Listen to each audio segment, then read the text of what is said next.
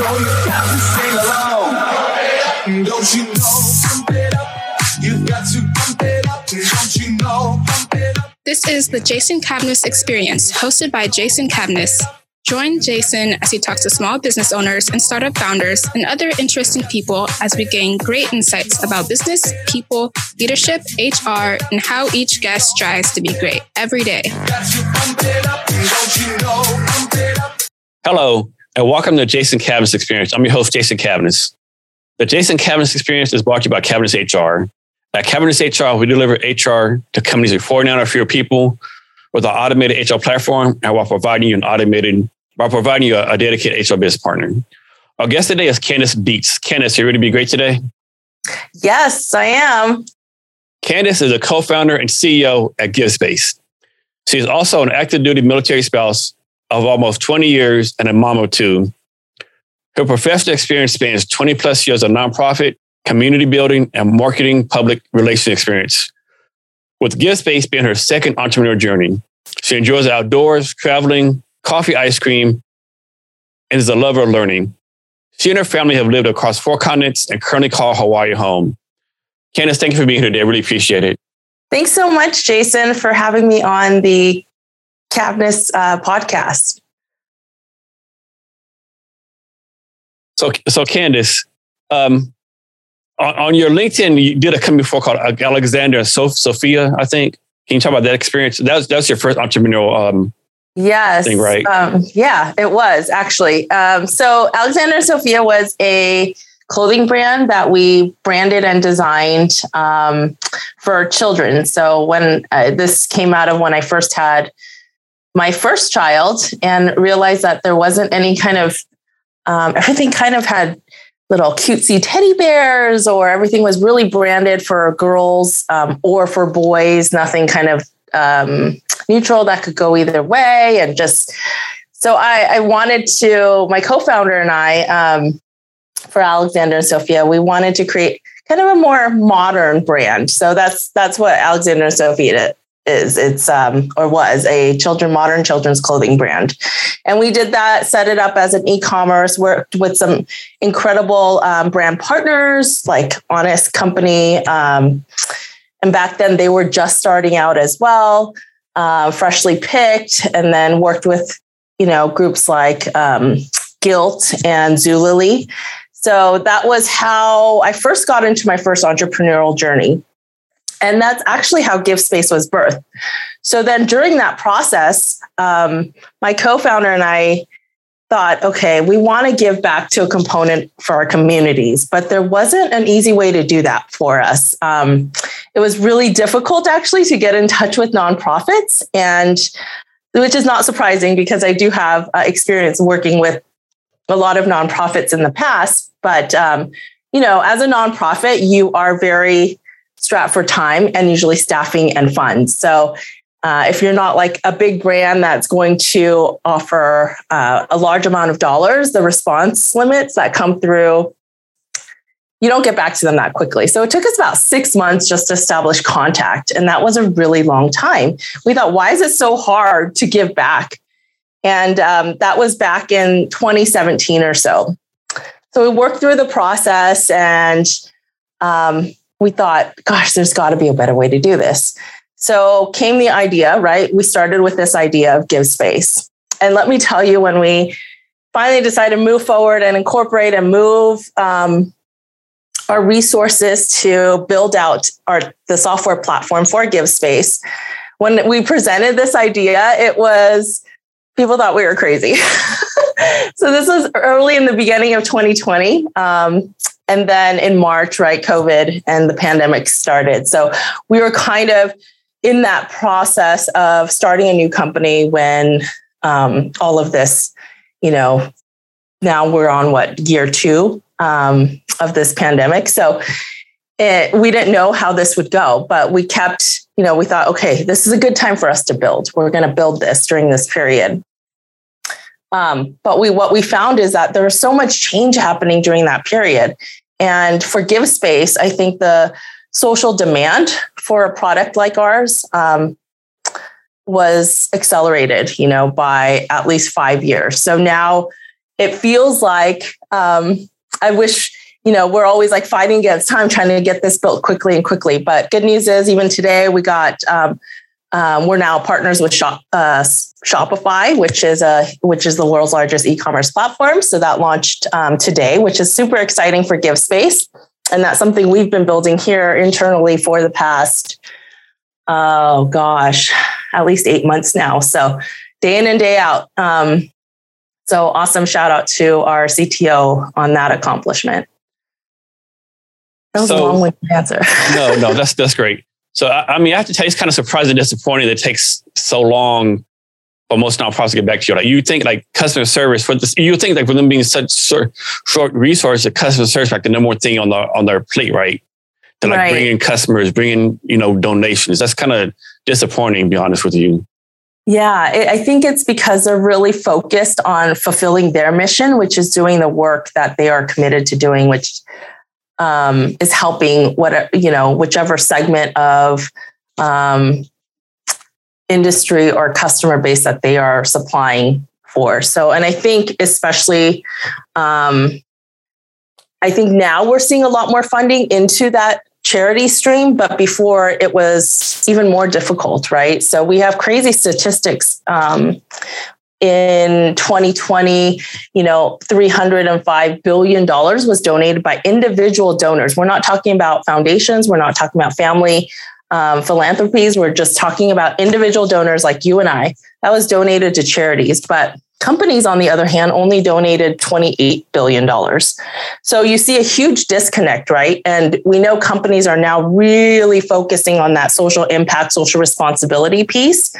So then the other layer of GiveSpace, this is what it's tackling now, is companies want to engage their own customers and their own consumers into deciding which funds that they want to give to, but there's no easy way to do that. So GiveSpace actually provides that solution for companies themselves. So now as they integrate GiveSpace, they can now give that responsibility of choice to their own customer segment, and their customer segment will now decide where those charity dollars will go. So if they commit a 2% for their corporate social responsibility, instead of just as a corporation saying, hey, we're going to donate 2% to this X charity, now they can actually incorporate their customer input into where those dollars go. And they can do it per checkout if it's an e-commerce. If it's a app product, they can do it post-purchase and have the consumer decide.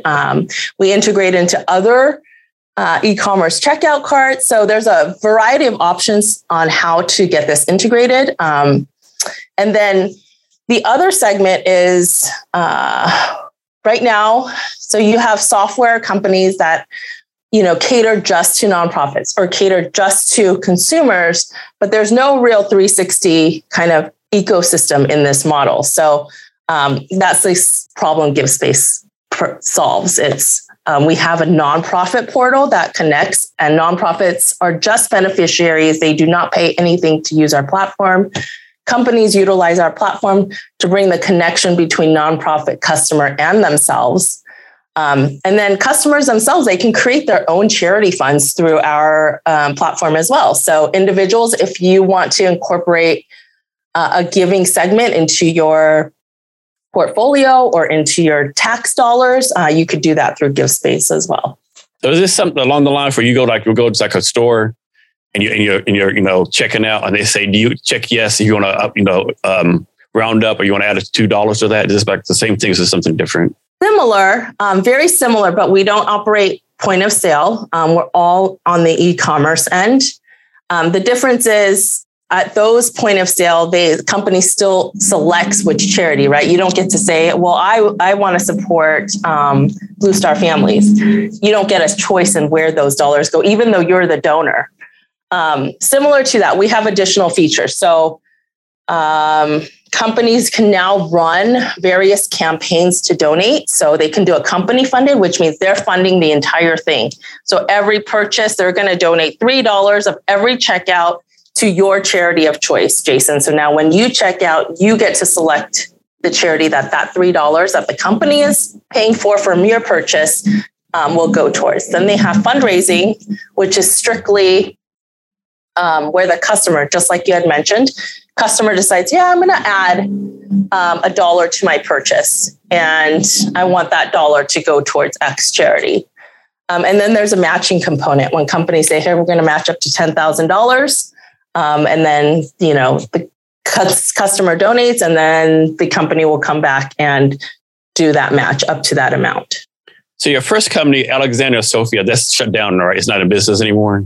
Correct. That is no longer operating. Can you talk about some reasons why you decided to shut it down? And then second part, talk about some of the lessons you learned the first time that are like making this one more successful for you. Yeah, definitely. So a few things with Alexander Sophia. We wanted a more sustainable business model. And if you look at fashion, I'm not sure how familiar you are with the fashion industry, but it's actually difficult, right? Because you plan at least 2 seasons out before the season actually goes into retail and sales. And at that time, when we started back in 2012, it's better now because there's options out there. You had to bulk order and order your designs and order all of the fabrics and get everything produced. Then get your orders in from your partners and your retailers, and then it goes into sale. So it's a long cycle. It's also, we realize that in fashion that you constantly have to come up with new designs. It has a lot of waste. So those are things that we wanted to veer away from and figure out a better model to move forward with. And so, with GiveSpace, there's a huge sustainability component for us. Not only do we, help companies meet their sustainable development goals, but our footprint that we leave behind is very minimal. And that's something that was really important to us as we grew as a company. The second reason is we saw a potential, right, for a new market segment and holes in that segment that we knew we could gap. So I have the nonprofit and community building experience behind me. Co-founder is a former marketing executive for one of the top 3 entertainment labels. And so she has a powerhouse of experience and handles the digital marketing end. And then we were fortunate enough to round out our team with a CTO because we both don't have the technical skills behind us, but we do have the vision forward. So all of these things are things that we thought about in how we can better use our experience, talents, and vision, in a world that we wanted to create for our kids growing up. To create a product that has a longer shelf life and can help others while building. Yeah, I can't remember who it was, but I had a guest on a podcast a while ago. And her company was based on all the textile waste out there. Like, people don't realize how much textile waste is out there, right? Because yes. Most people buy new set of clothes every season or buy new shoes and they donate it. But where does the donations really go? Or they throw it away. There's literally I can't remember the number, but hundreds of millions and maybe trillions of tons of textiles just out there. Like that. What's that thing they were talking about? The big thing of plastic in the ocean that's 10 tons or whatever, It's just incredible, the waste that's out there. It is. It really is. And we see a lot now kind of reinventing that and finding more solutions in the textile waste, but it's still an enormous, I guess, mountain to tackle. It's just, and, fashion is constantly evolving. So there's got to be a way. And I'm being more mindful myself into creating a more minimal, but I guess classic pieces that will last a longer time rather than just going with trendy fashion. So Candice, one thing I admire about you, like you use all the resources available. Like you've taken part in Blue Startups, Founders Gym, PenFed, Patriot Bootcamp, Vets in Tech. I mean, and probably a host of others I don't really know about, right? Yeah. Can you talk about like how you go about finding these resources? How do you utilize them? Yeah. And what do you use to gain value from all those things? Definitely. So I think I'll start off by saying the military entrepreneur community, albeit small, is incredible, is filled with resources. Jason, that's how I met you. And I think that's a great way to, if you are involved in that community, a great way to get started. I think there's a community of, baseline understanding of what we have all kind of experienced and have gone through. And that feeling of community and helping each other and sharing resources. So I'm always happy to do that as well. I think research is really important. So I actually started GiveSpace, in conjunction by doing the Founder Institute program in Seattle. And that was great because I had never done a tech startup, right? I had entrepreneur experience. So one thing about Founder Institute, people don't know, it's like the early idea stages. I've never been through it, but everyone I know say this like a grounder, like they don't destroy you, but like you better come correct. Like there's no boosting around. There's no joking around. It's not, I'm doing this as a side hobby. You better be locked and loaded because what I understand, they're going to destroy you if you're not straight. Is that true? That is 100% true. For where you are in the ideation phase of creating your company, Founder Institute was grueling, but also incredibly resourceful. So it set us up to be able to launch from there on. And I think one of the things as being a military spouse and having moved so often, I have a large community at large, right? But haven't set roots somewhere where I can, where I have a community to just kind of reach out to, especially in the professional world.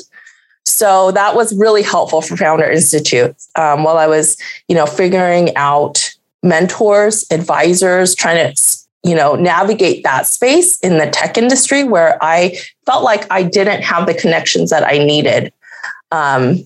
So that was also another great advantage is the network that they provide. I will say that there's probably, if there's a group of 25 entrepreneurs that start the program, only 6 to 8 end up graduating. Yeah, that's what I heard. Yeah. And one thing I heard too, everyone who graduates that I've known, they've always say it's like a hard experience, but like it was the best thing for the company, right? It's like it grew so much. Like everyone just loves the process. If quote, however come if they finish, right? Right, exactly. So, we luckily finished the program and made it through. And then from that, launched other opportunities. So I think that was really the stepping point. Then I learned about, Patriot Bootcamp. And then through Patriot Bootcamp, I also learned about Founder Gym. And Patriot Bootcamp has connections with other, resources. So through them, I received a Google for Startup scholarship to attend Founder Gym. And did that course or cohort. And then after that, applied for Blue Startups here in Hawaii and thankfully was accepted into this latest cohort. We just finished our cohort in November. And that was another launching point for us. The network there has been great. And that is a pre-seed accelerator program. So I went from, ideation phase and then to the pre-seed. And then now, here we are, we have 2 products now on the market and looking forward to 2022 with a lot of growth opportunities for us. So I think it's safe to presume that you and I be where you are right now with all these programs you took part in. Right. For me, it was, for me, it was pivotal. I think, our co-founder has incredible networks in the business development and customer base, which has been helpful for us. But the actual, lessons in starting a new company and making sure you have the right boxes checked, and, being set up for, we're looking at raising venture capital funds in the near future. So making sure all of those blocks are in line for us as we grow has been very, very helpful. So I know that side of our business has a we don't experience anytime we go through a due diligence any kind of setbacks. So Candice, back to nonprofits for a minute. A lot of people, they want to donate money to different nonprofits, whatever. But how can they best make sure the money's going to the right place, right? There's horror stories, for every dollar you give a certain nonprofit, they spend 95 cents on, admin costs, Admin costs, yeah. Is there some place people can go to see how that's broken down? Sure. So we use Charity Navigator and GuideStar as our vetting points as well.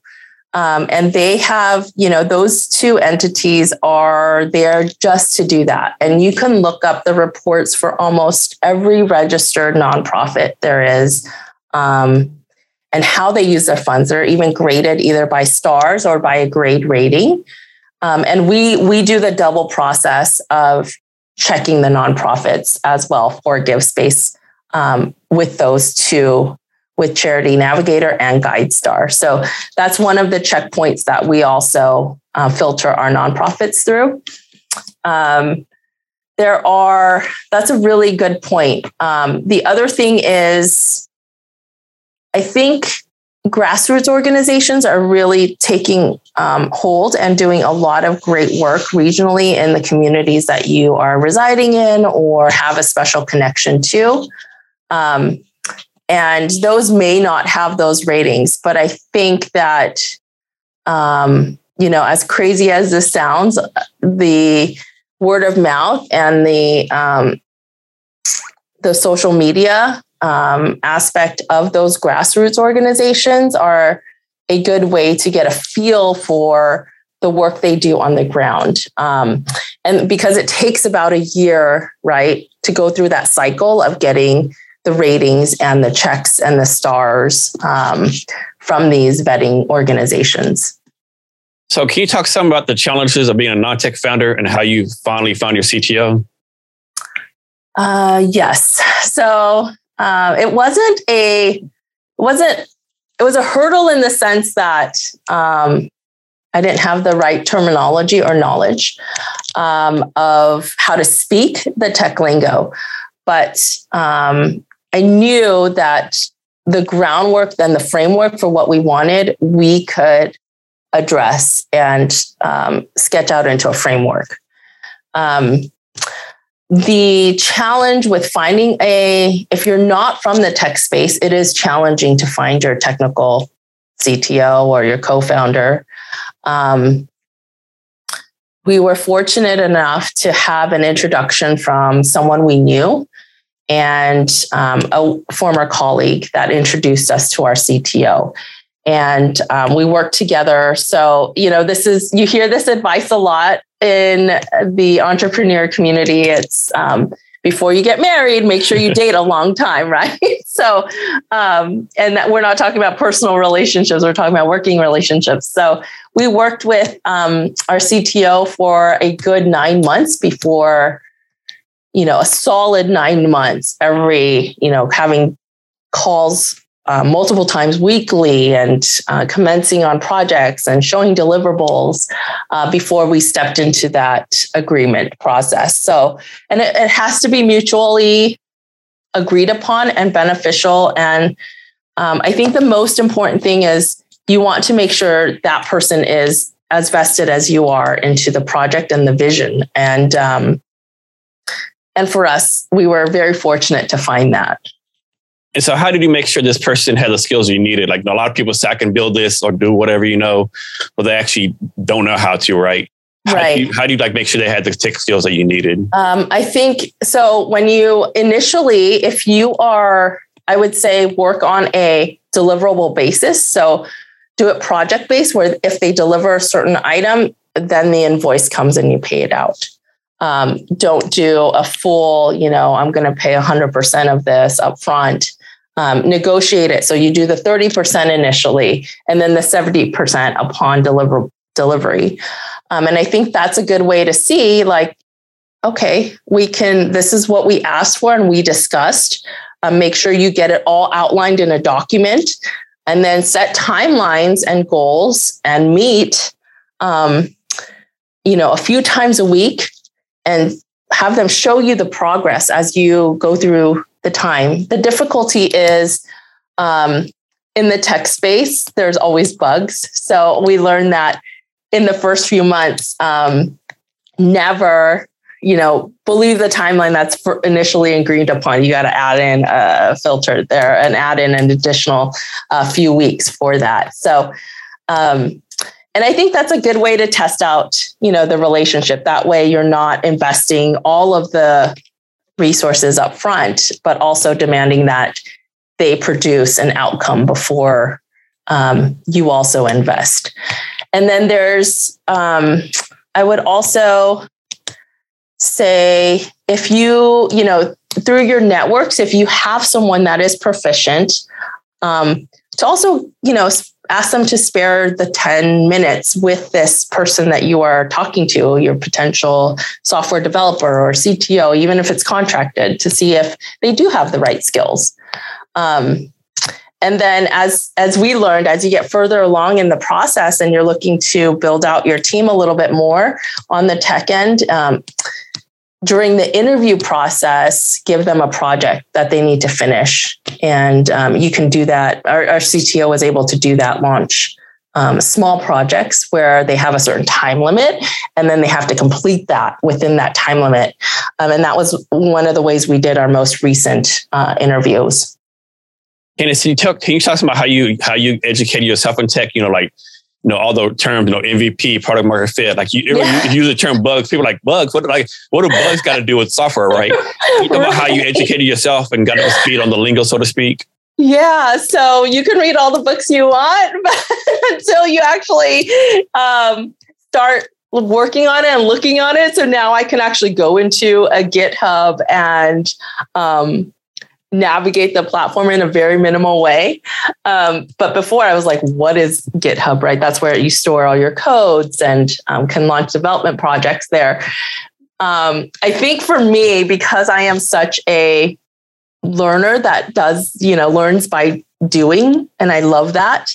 For me, it was actually diving into the space with our CTO. And as he spoke to me in certain terminology and lingo, that's when, everything that I've read on very basic startup language, software for dummies, is where it kind of all started to click. So bugs, for example, are things that you run into when you write a code and then you're actually testing it, but the flow doesn't happen exactly, right? There's something that stopped the flow. That's a bug. So you want to go back and fix that bug. So I think that for me, I think it depends on the type of learner you are.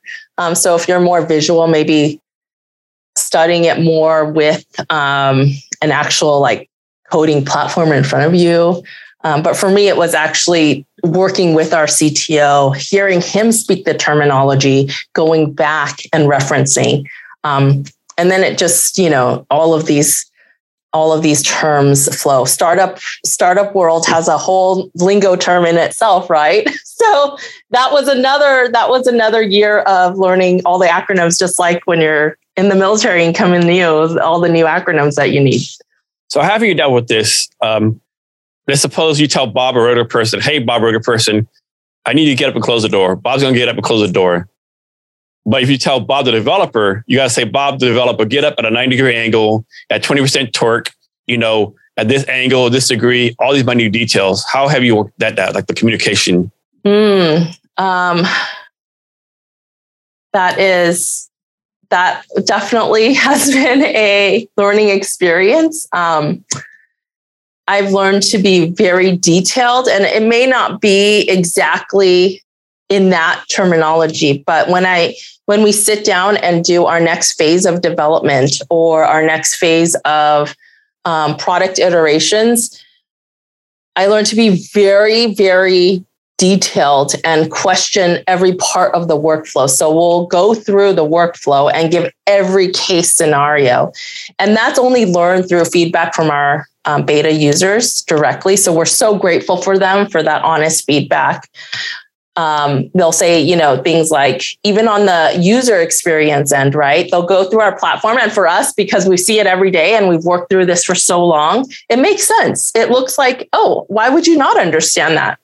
But when you put it in front of someone, a new user, they'll come back and say, so exactly what should I select here?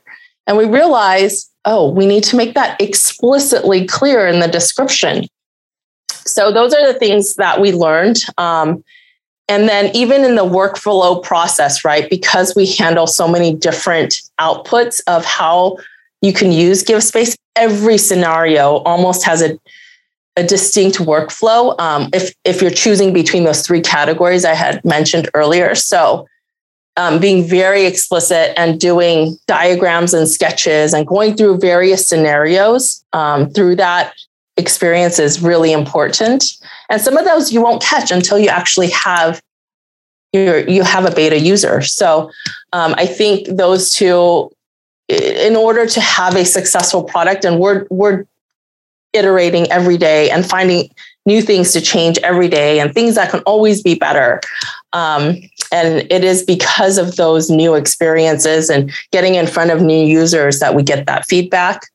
And then I think that, selecting, sometimes you get too much feedback and not everything needs to be a fix right away. But when you see a pattern of everyone pointing out a certain thing, or you see a pattern of something that could be done better, I think those are definite immediate fixes that need to happen. So you live in Hawaii right now. And I think most people, when they think of tech and startups, I don't think anyone thinks of Hawaii. Can you talk about the tech startup scene in Hawaii? Yeah, surprisingly, I think Hawaii is, through the pandemic, has realized that heavily that the economy needs to diversify, right? Not so solely based on hospitality and tourism, and tech is one of the industries that is growing. I think a lot of entrepreneurs and tech executives also relocated to Hawaii during the pandemic. So that's caused an additional, interest. I think through Blue Startups, their first company that went public in Hawaii, also happened this past fall. Volta, they're an electric car charging company. They started 10 years ago here in Hawaii. So I think, there's definitely a lot of rumble happening in the past 5 years. And I think you will only see that growth happening even further. It's very exciting. It's an exciting time for Hawaii. And I think a lot of business leaders and innovators are, here on island and abroad, are taking a special interest. It's such a unique place for hospitality, tourism, sustainability. And I think all of these segments can tie into the tech space. How long is a flight from Hawaii to the States? Well, depends on where you are. West Coast, 6 hours, 5 to 6 hours. And then to the East Coast, 9 to 12 hours, depending on the headwind. Okay. So next, talk about leading remote teams. And then what's your process of making sure some you're going to bring on the team can actually do remote work? Because I'm a firm believer everyone cannot do remote work. It's a skill set to it. Definitely. I agree with that. And, my husband will agree with that too. He is a definite hybrid at best. So I think you have to assess your team, and personalities are very important. And I've remotely worked for, 10 years now. I've led remote teams for almost 8 years. So that was I would say, a definite positive and benefit during, this time of when we all had to migrate to remote for a while. But I think you have to assess and address the needs of each individual employee. And I think that whole space of your workforce, that's all getting revamped as well. But some people thrive in remote, right, capacity. Others hate it.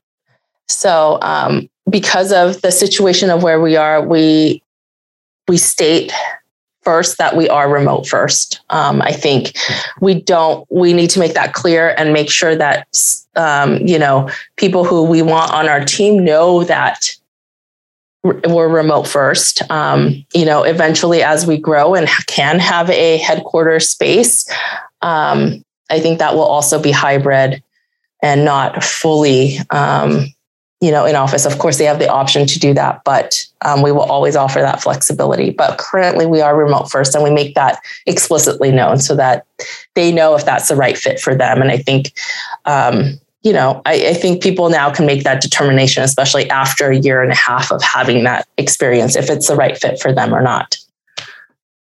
So you've worked in the private sector, nonprofit, public. Can you talk about the difference in each one? Like, was your process to work in these places the same, or you had to change it up? Can you talk about that some?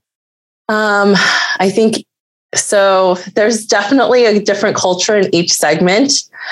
And, there are a lot of similarities. And I think the baseline similarities are all there, right? Adequate,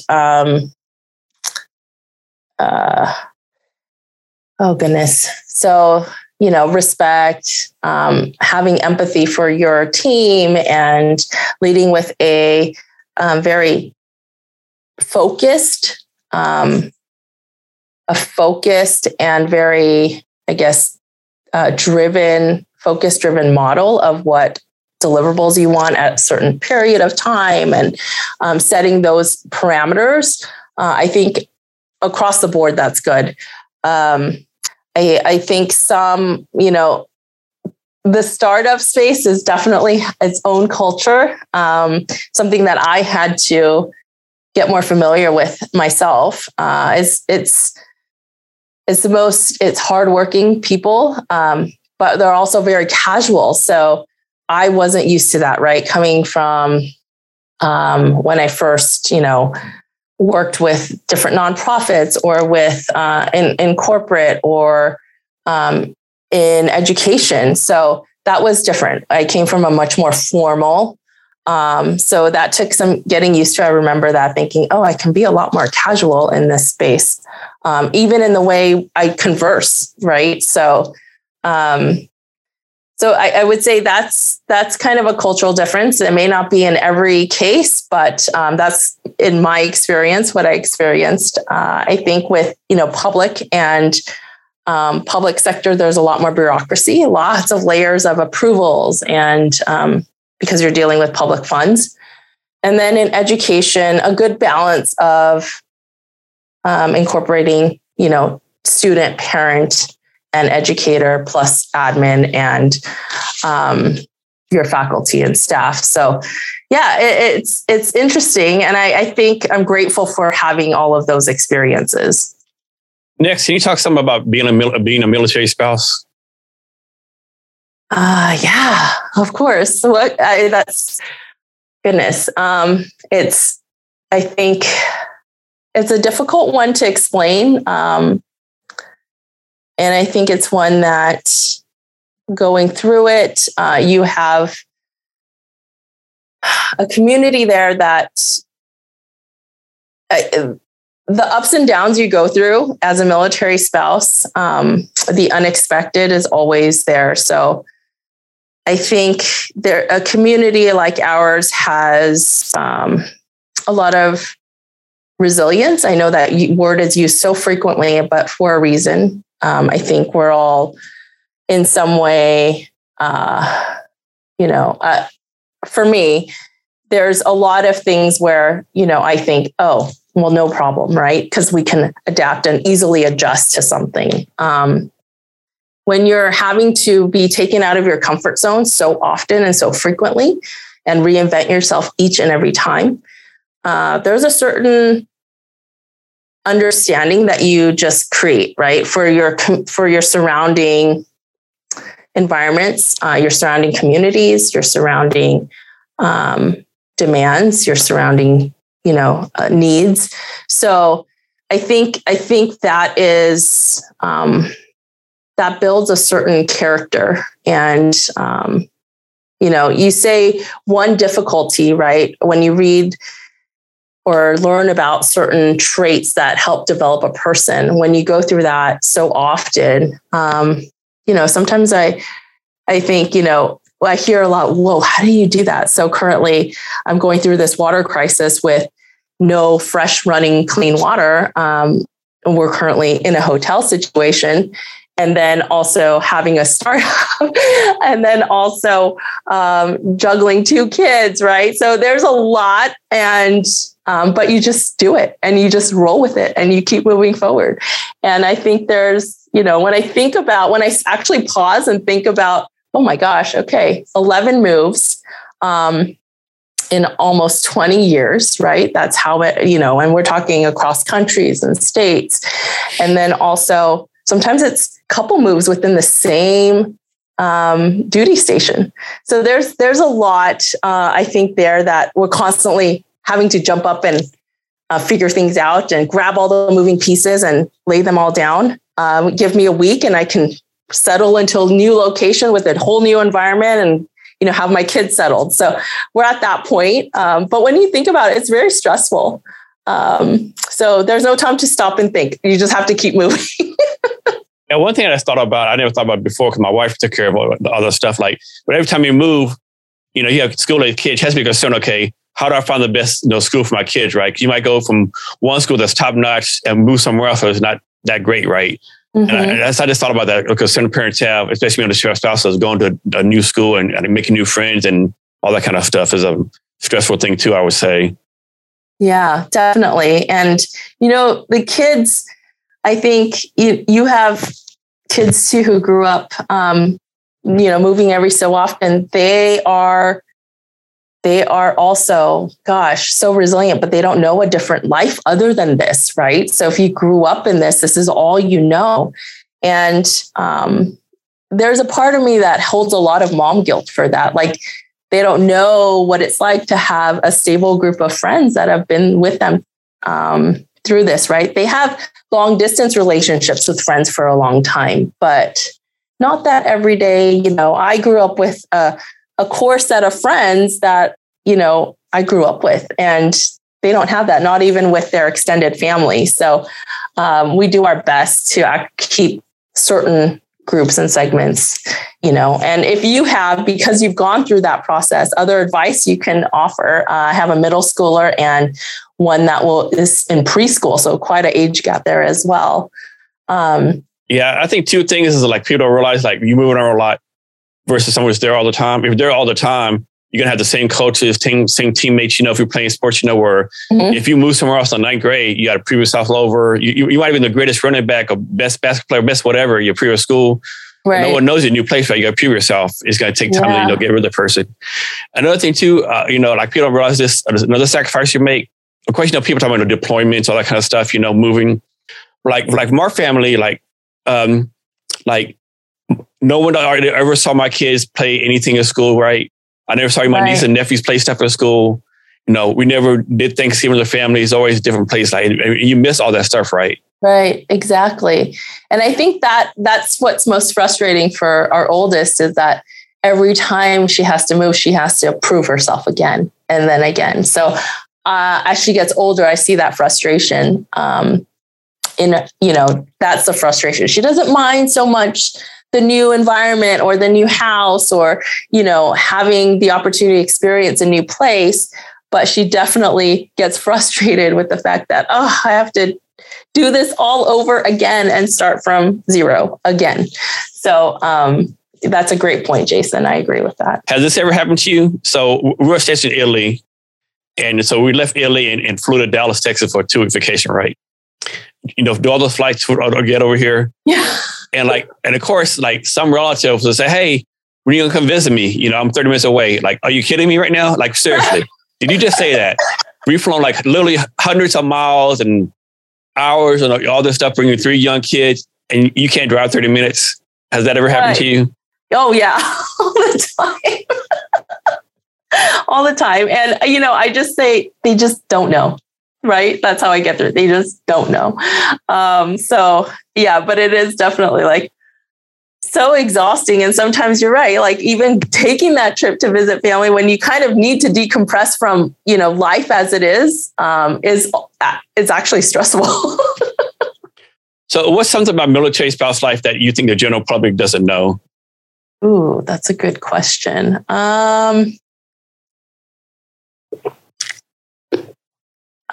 think the positive is they don't know how strong the bonds are across our community. I think we all go through a certain experience like deployments or losing a service member from our unit or those experiences that they don't get to experience. And there's a really powerful and strong bond there.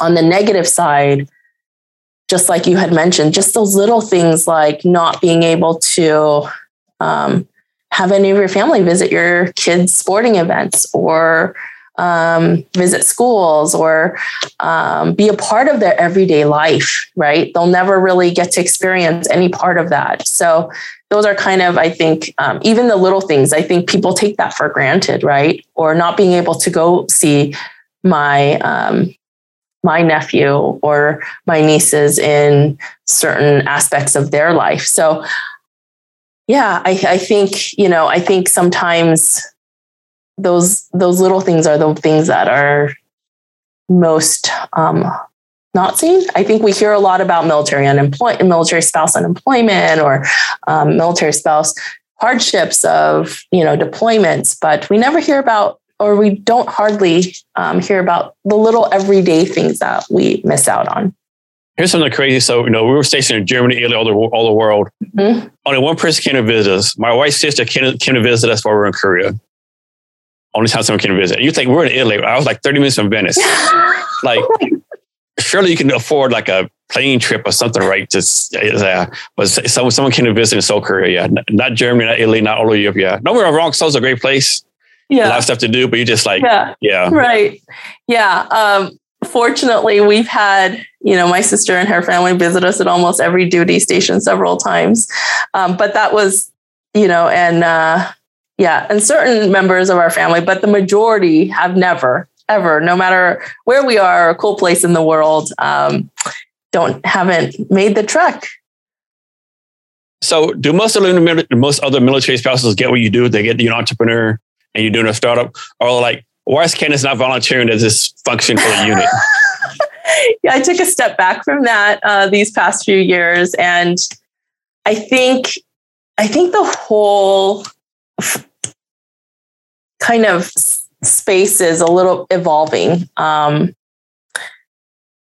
think before you'd see, and still, don't get me wrong, Jason, the majority are strictly military spouses, right? They don't want, for some reason, there's a huge disconnect between employed or entrepreneur military spouses versus military spouses who are dedicated to home, which is either way is fine. But the majority, the culture here is still where, how do I say this?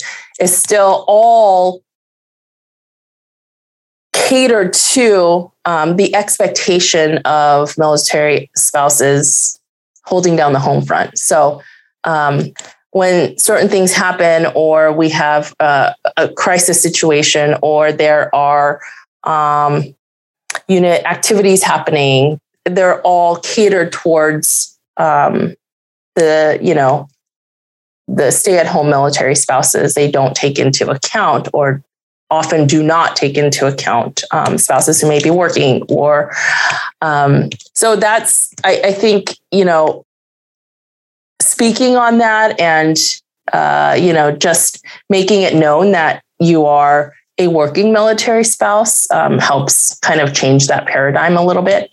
It's something I always have to kind of interject because if there's 10 of us, in a group, there's only one or two of us that are actually working.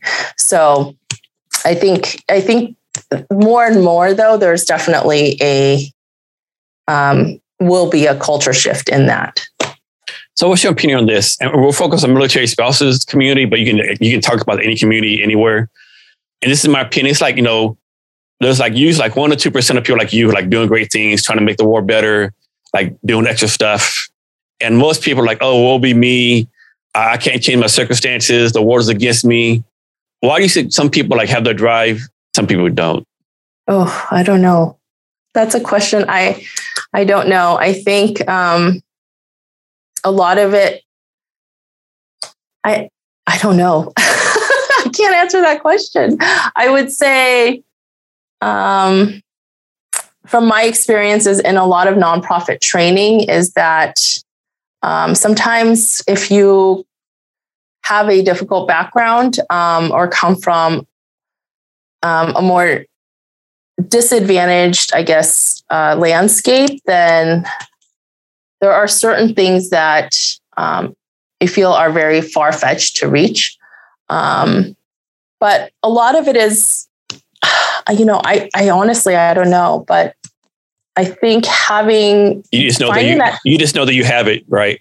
Yeah, the internal motivation, I think, is important, but I also think you need to have mentors or opportunities or someone believing in you or telling you you can do it.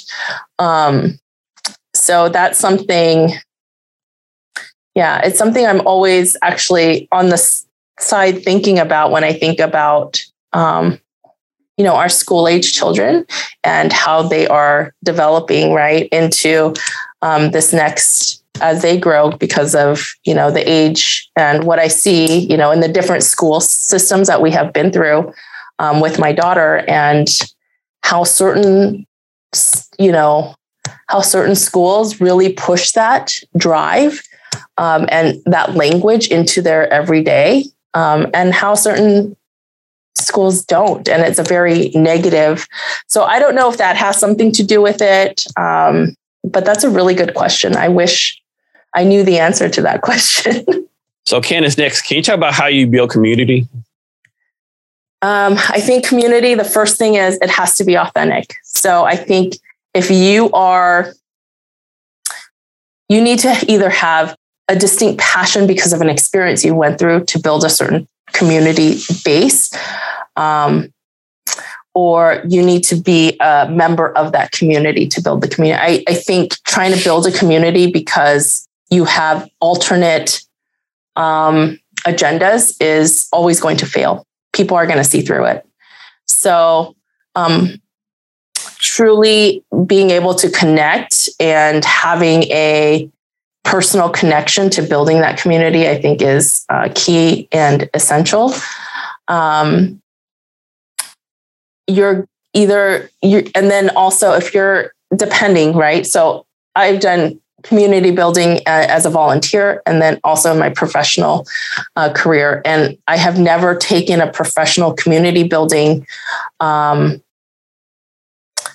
mission without having a direct personal connect to that, because I think it's really difficult to build that. So, and sometimes it's just having the understanding and providing the space for others to come in and build that community from where you started, right? So, but I think that distinct understanding of that community has to be there. And that's challenging for a lot of companies. So, we get this question a lot.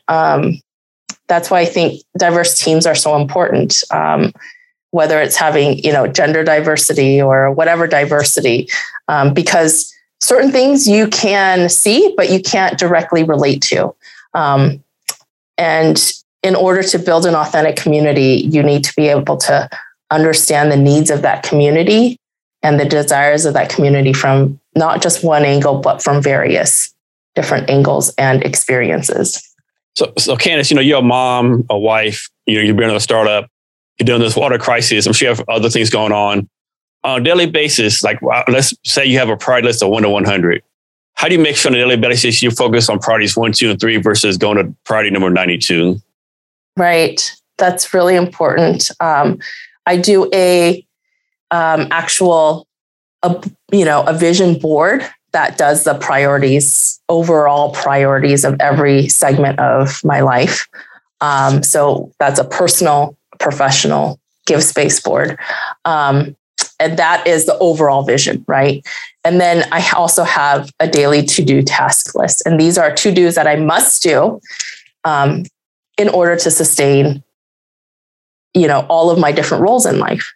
And then I have my weekly and then company to-do list, right? Of whether it's, writing an updated newsletter or getting the next, interview for the next blog post. So for our internal blog. And it's, I think for me, lists are key. I could not operate without my lists. And I'm also a very paper and pen list person. So everything, you'll see a lot of everything written and then checked off. And for me, that's how I prioritize what needs to get done now, within this week, and then within this month, and then overall for the year. So for me, it's very visual and it's very hands-on. So Candice, some people famously work 100-hour weeks. Some people don't work weekends. I know someone who works like 21 days in a row and take 4 days off. How do you work your schedule? That's a good question. I have seasons. So I worked, really long hours during our push for, Giving Tuesday and beyond through the holiday season, and then took like a week and a half off of just hardly just checking my email once a day for a few hours, and that's it. So I'll push really hard and then take time to wind down and make sure I have the time to wind down or I get burnt out. But I don't have I don't work weekends or anything like that. I think that's really hard as a startup founder to do that. I just have to find, time and hours, but I do make sure for my sanity that I do block off certain segments of time where I kind of give myself time to rejuvenate and refocus. So how about you, Jason? How do you juggle your time? I probably suck at that, right? Because I'm always working to do something. But I try my best at least once a week to take a 2-hour break, right? Like yesterday, I went to dinner with my niece for a couple hours. Oh, that's I might have a beer with a friend, always try do small things, right? Mm-hmm. The best I can. Yeah. And that's, I could say there are days when I'm replying to emails at 3 a.m. and that's just what it is. And then, but there are days when I'll take a full day off, and just have fun with my kids. So yeah, I think balance is good. I'm working towards a better balance. Like last October, a friend of mine invited me to go elk hunting with him here in Washington. I'd never been elk hunting before, right? But I have all this stuff going on. I really can't afford to take off. There's be no internet, no nothing. But when and where I ever get a chance to go elk hunting again? Right. Probably never, right? So, those you got to, balance this some kind of way, I think. So Candice, next, how do you take care of yourself? How do you make sure you don't burn out? How do you take care of your wellness, all that kind of stuff? So for me, silent time, meditation time is key, just for 5 minutes every day. Because I am, juggling being a mom of 2 kids and they're involved in their activities. And this past week had to readjust to having them home again after, because of all the COVID stuff happening. And then also, my husband's an active duty, he's an active duty soldier. So he works crazy hours. I do most of all the things on the home side. And then being a co-founder and CEO of a startup, that never stops. So that silent time of even just 5 minutes a day is for me something I need to focus and ground myself in the day. I love when I get a chance to just take a hike. I think Hawaii has been such a blessing for that because there's so many outdoor opportunities here. so that I try to at least get out and do something outdoors, whether it's in the ocean or in the mountains, at least once a week. So next, you've been to 4 continents and done a lot of traveling, of course. Do you have a favorite place that you want to go back to visit? I would say there are so many favorite places, but I would say the most memorable experience for me was visiting the Middle East, because it was so vastly different from anything I had been exposed to. And, not to say it was good or bad in any way, it was just so different and eye-opening for me to feel the different feelings I had about, how to be embedded into a culture that I did not have a familiarity about as I thought I had. It was just such a learning experience at every turn. So for me, that was an incredible trip. And oh gosh, I would love to go back to experience other parts of that region.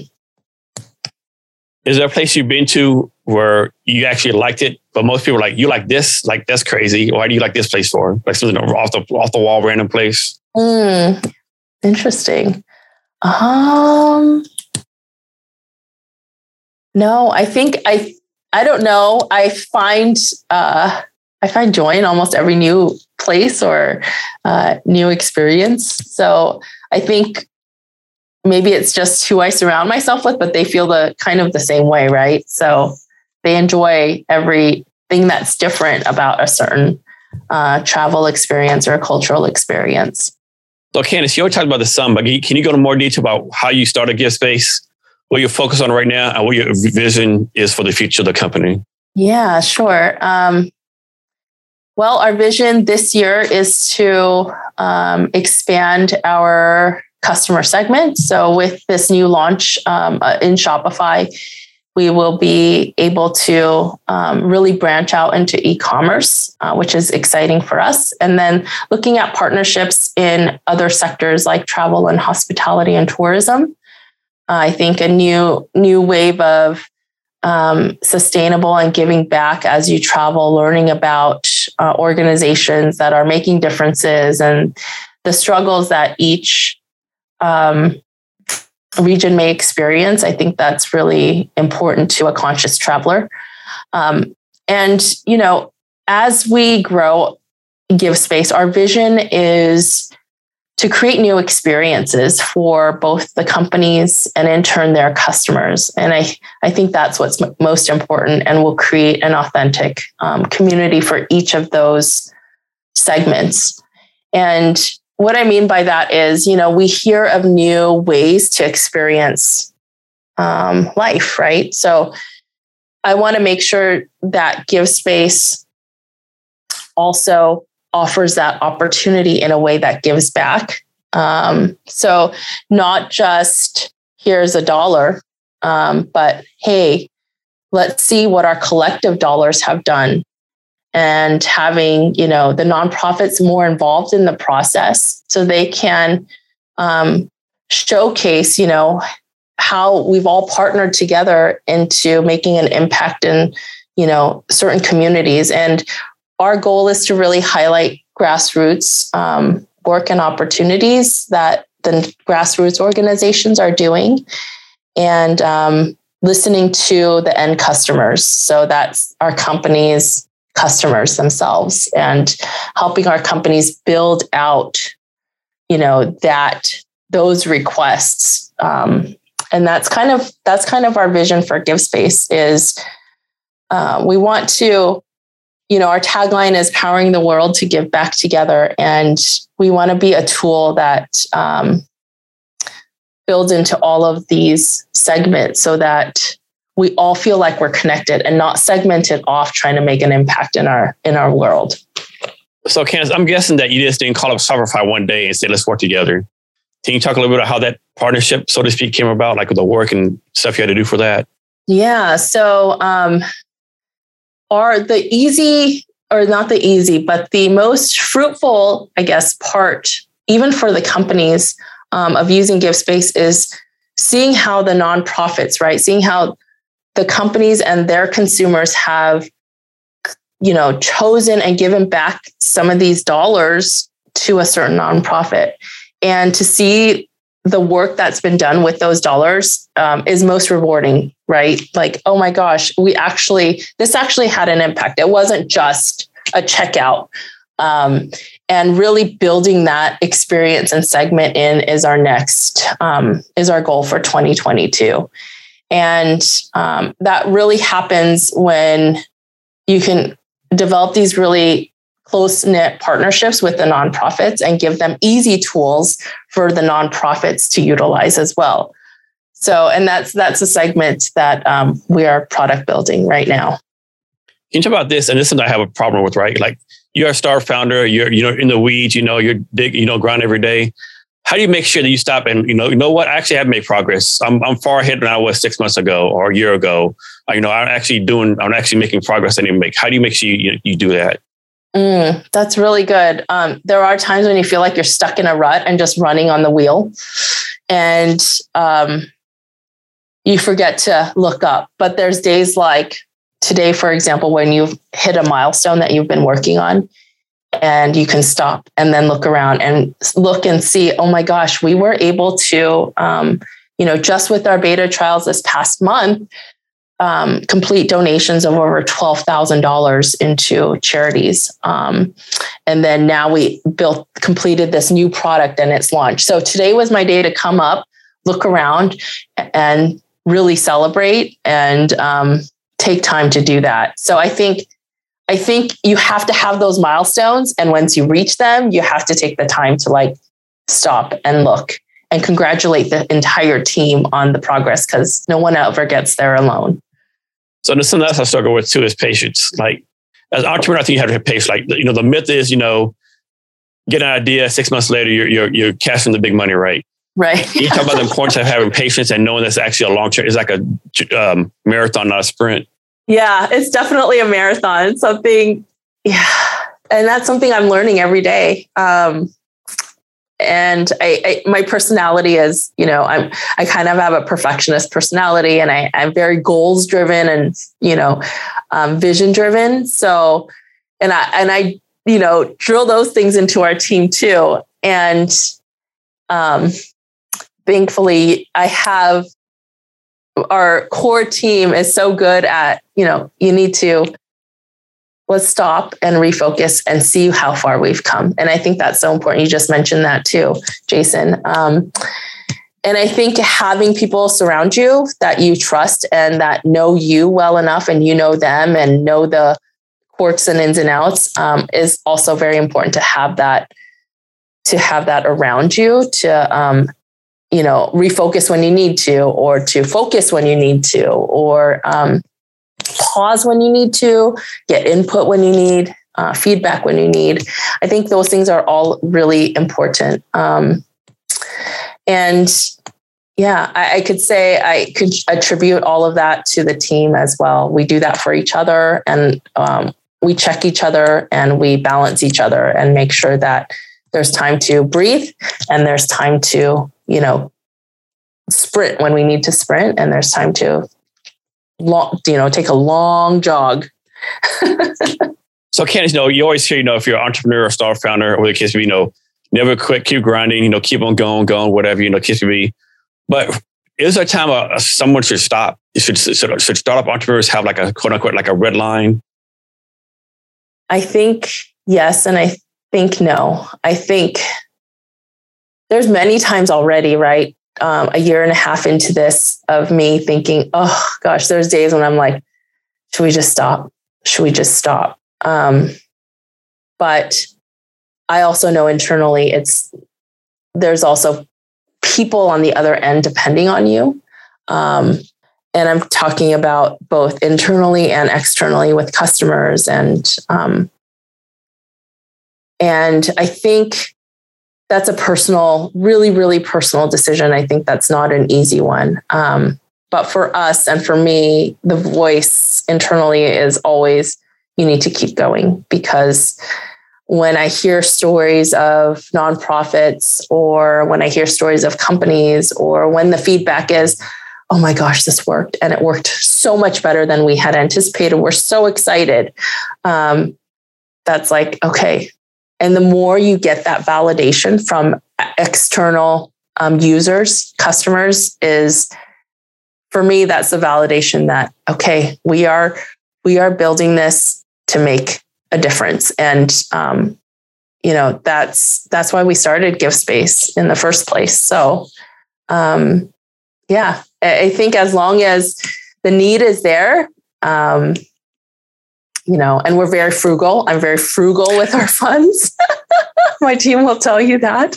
And so there's a good, and I haven't, as a founder myself, I've invested into the company, but haven't been, there's also that time when you have to gauge personally, right? I think that personal gauge of, okay, I've worked on this for how long, and I also need to survive. So there's so many things to consider, I guess. So that's a hard question to answer for everybody. But for me, I know we're still going strong.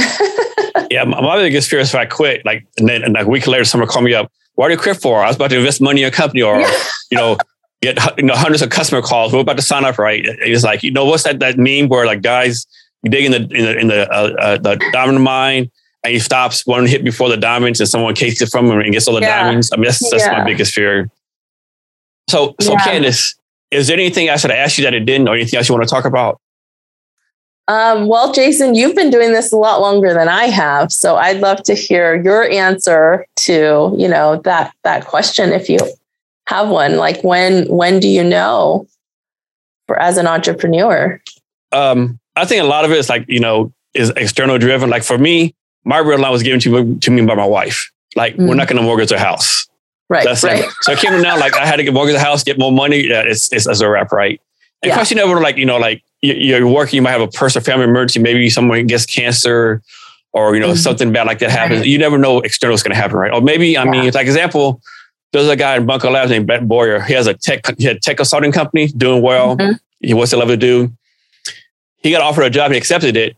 Now he's in charge of, I can't remember the title, but basically he's a director of Army. Basically what he does at GM, he finds startups doing stuff in the tech space to build military vehicles, right? Oh, cool. Like a dream job, right? So that comes along, right? Right. And what they say, everyone has a price. I mean, maybe you're struggling 2 or 3 years, you're tired of eating peanut butter sandwiches or ramen noodles, right? You're supposed to what are we doing, right? And some offers you a job out of the world, you just never know, right? Right. Exactly. Sorry, go ahead. Yeah, go ahead. So I forgot to ask you in the pre-talk, but do you have any kind of gift or resource you want to give away? Some people do, some people don't. You can maybe a link to your beta test, or what do you want it to be? Yeah, definitely. If any company would like to try GiveSpace, we're happy to offer free betas, and we're actually launched now. So if you have a Shopify e-commerce store, or any kind of e-commerce presence, marketplace, where you'd like to give back or have your customers give back with you, and donate to causes that matter to both of you, I'd love to, extend the free month trial for anybody who wants to try it, no cost. And then, and any, early entrepreneurs that would like to, have to connect or get any feedback, or I'm happy to do that as well as time allows. So I think the best way... That caveat, right? As time allows. Yeah, as time allows. I do try to always... I do try to mentor a few hours every month. So definitely, I think that's important. And I know I wouldn't be here now without the generosity of mentors that I reached out to. So I always want to give back that support as well. I think any of those offers work. If you mention Jason Cavness Experience through our website or through LinkedIn, I'm happy to send over a link for that. So someone emails you or calls you, hey, I gave X amount of money to this nonprofit. It's a total rip-off. It's a scam. I lost my money. I want my money back, or something along those lines. Is something you deal with? You say, no, that's between you and the nonprofit, or how does that work? If they use our platform, then all of our nonprofits are vetted, and they are all verified 501c3 charities. So I don't, we've done our checks and balances for that. So I'd love for them to, contact me so we can dig into that further. But yeah, if it's done through our platform, how does that happen? We haven't, knock on wood, gone through that experience yet. Great. Hey, Candice, can you share your social media links for you and your company so people can reach out to you? Sure. LinkedIn is GiveSpace Co, or personal is Candice Dietz, and that's Candice Dietz. So, and those are probably the best ways to reach us, or via email at info@givespace.co. And to our listeners, we have the links to her gift and social media links on our show notes. You can find the show notes at www.CavnessHRblog.com. And be sure to share this episode with your networks, and be sure to subscribe to the Jason Cavness Experience on your favorite platform. So we're coming to the end of our talk, Candice. Can you give us any last minute advice and wisdom on anything you want to talk about? Well, I think as we head into a new year, if you haven't done so already, I think a vision board is very powerful. So I would suggest that as a tool. Regardless of where you are or what roles you have in your life that you're fulfilling, I think that's manifesting something that you see and desire for the year and for your life. For me, it's been a very powerful thing. And I think, and place it somewhere where you can see that and hold yourself accountable for that. That's just kind of, as this is the new year, a little tidbit I want to pass on. And then the other thing is, I think we fail sometimes really to set boundaries. And this is something I'm working on myself, to really hold, things that are important to you, and make time for things that are important to you, and say no to things that don't fulfill that right now. And that can change over time. For example, like the mentoring hours. For me, that's very important. And I add that in a few hours every month. So I think that's important to do that, and always be open to meeting and talking to people who may have a difference in opinion or thought than you. I think some of my greatest learning opportunities has been from those conversations. Candice, thank you for your time today. Really appreciate it. Thank you so much, Jason. It was great speaking with you. And to our listeners, thank you for your time as well. And remember to be great every day. Thank you for listening to this episode of the Jason Cavness Experience. Be sure to connect with us across social media at Cavness HR. Thank you, and remember to be great every day. Don't you know, pump it up. You've got to pump it up. Don't you know, pump it up. You've got to pump it up. Don't you know, pump it up. You've got to pump it up. Don't you know?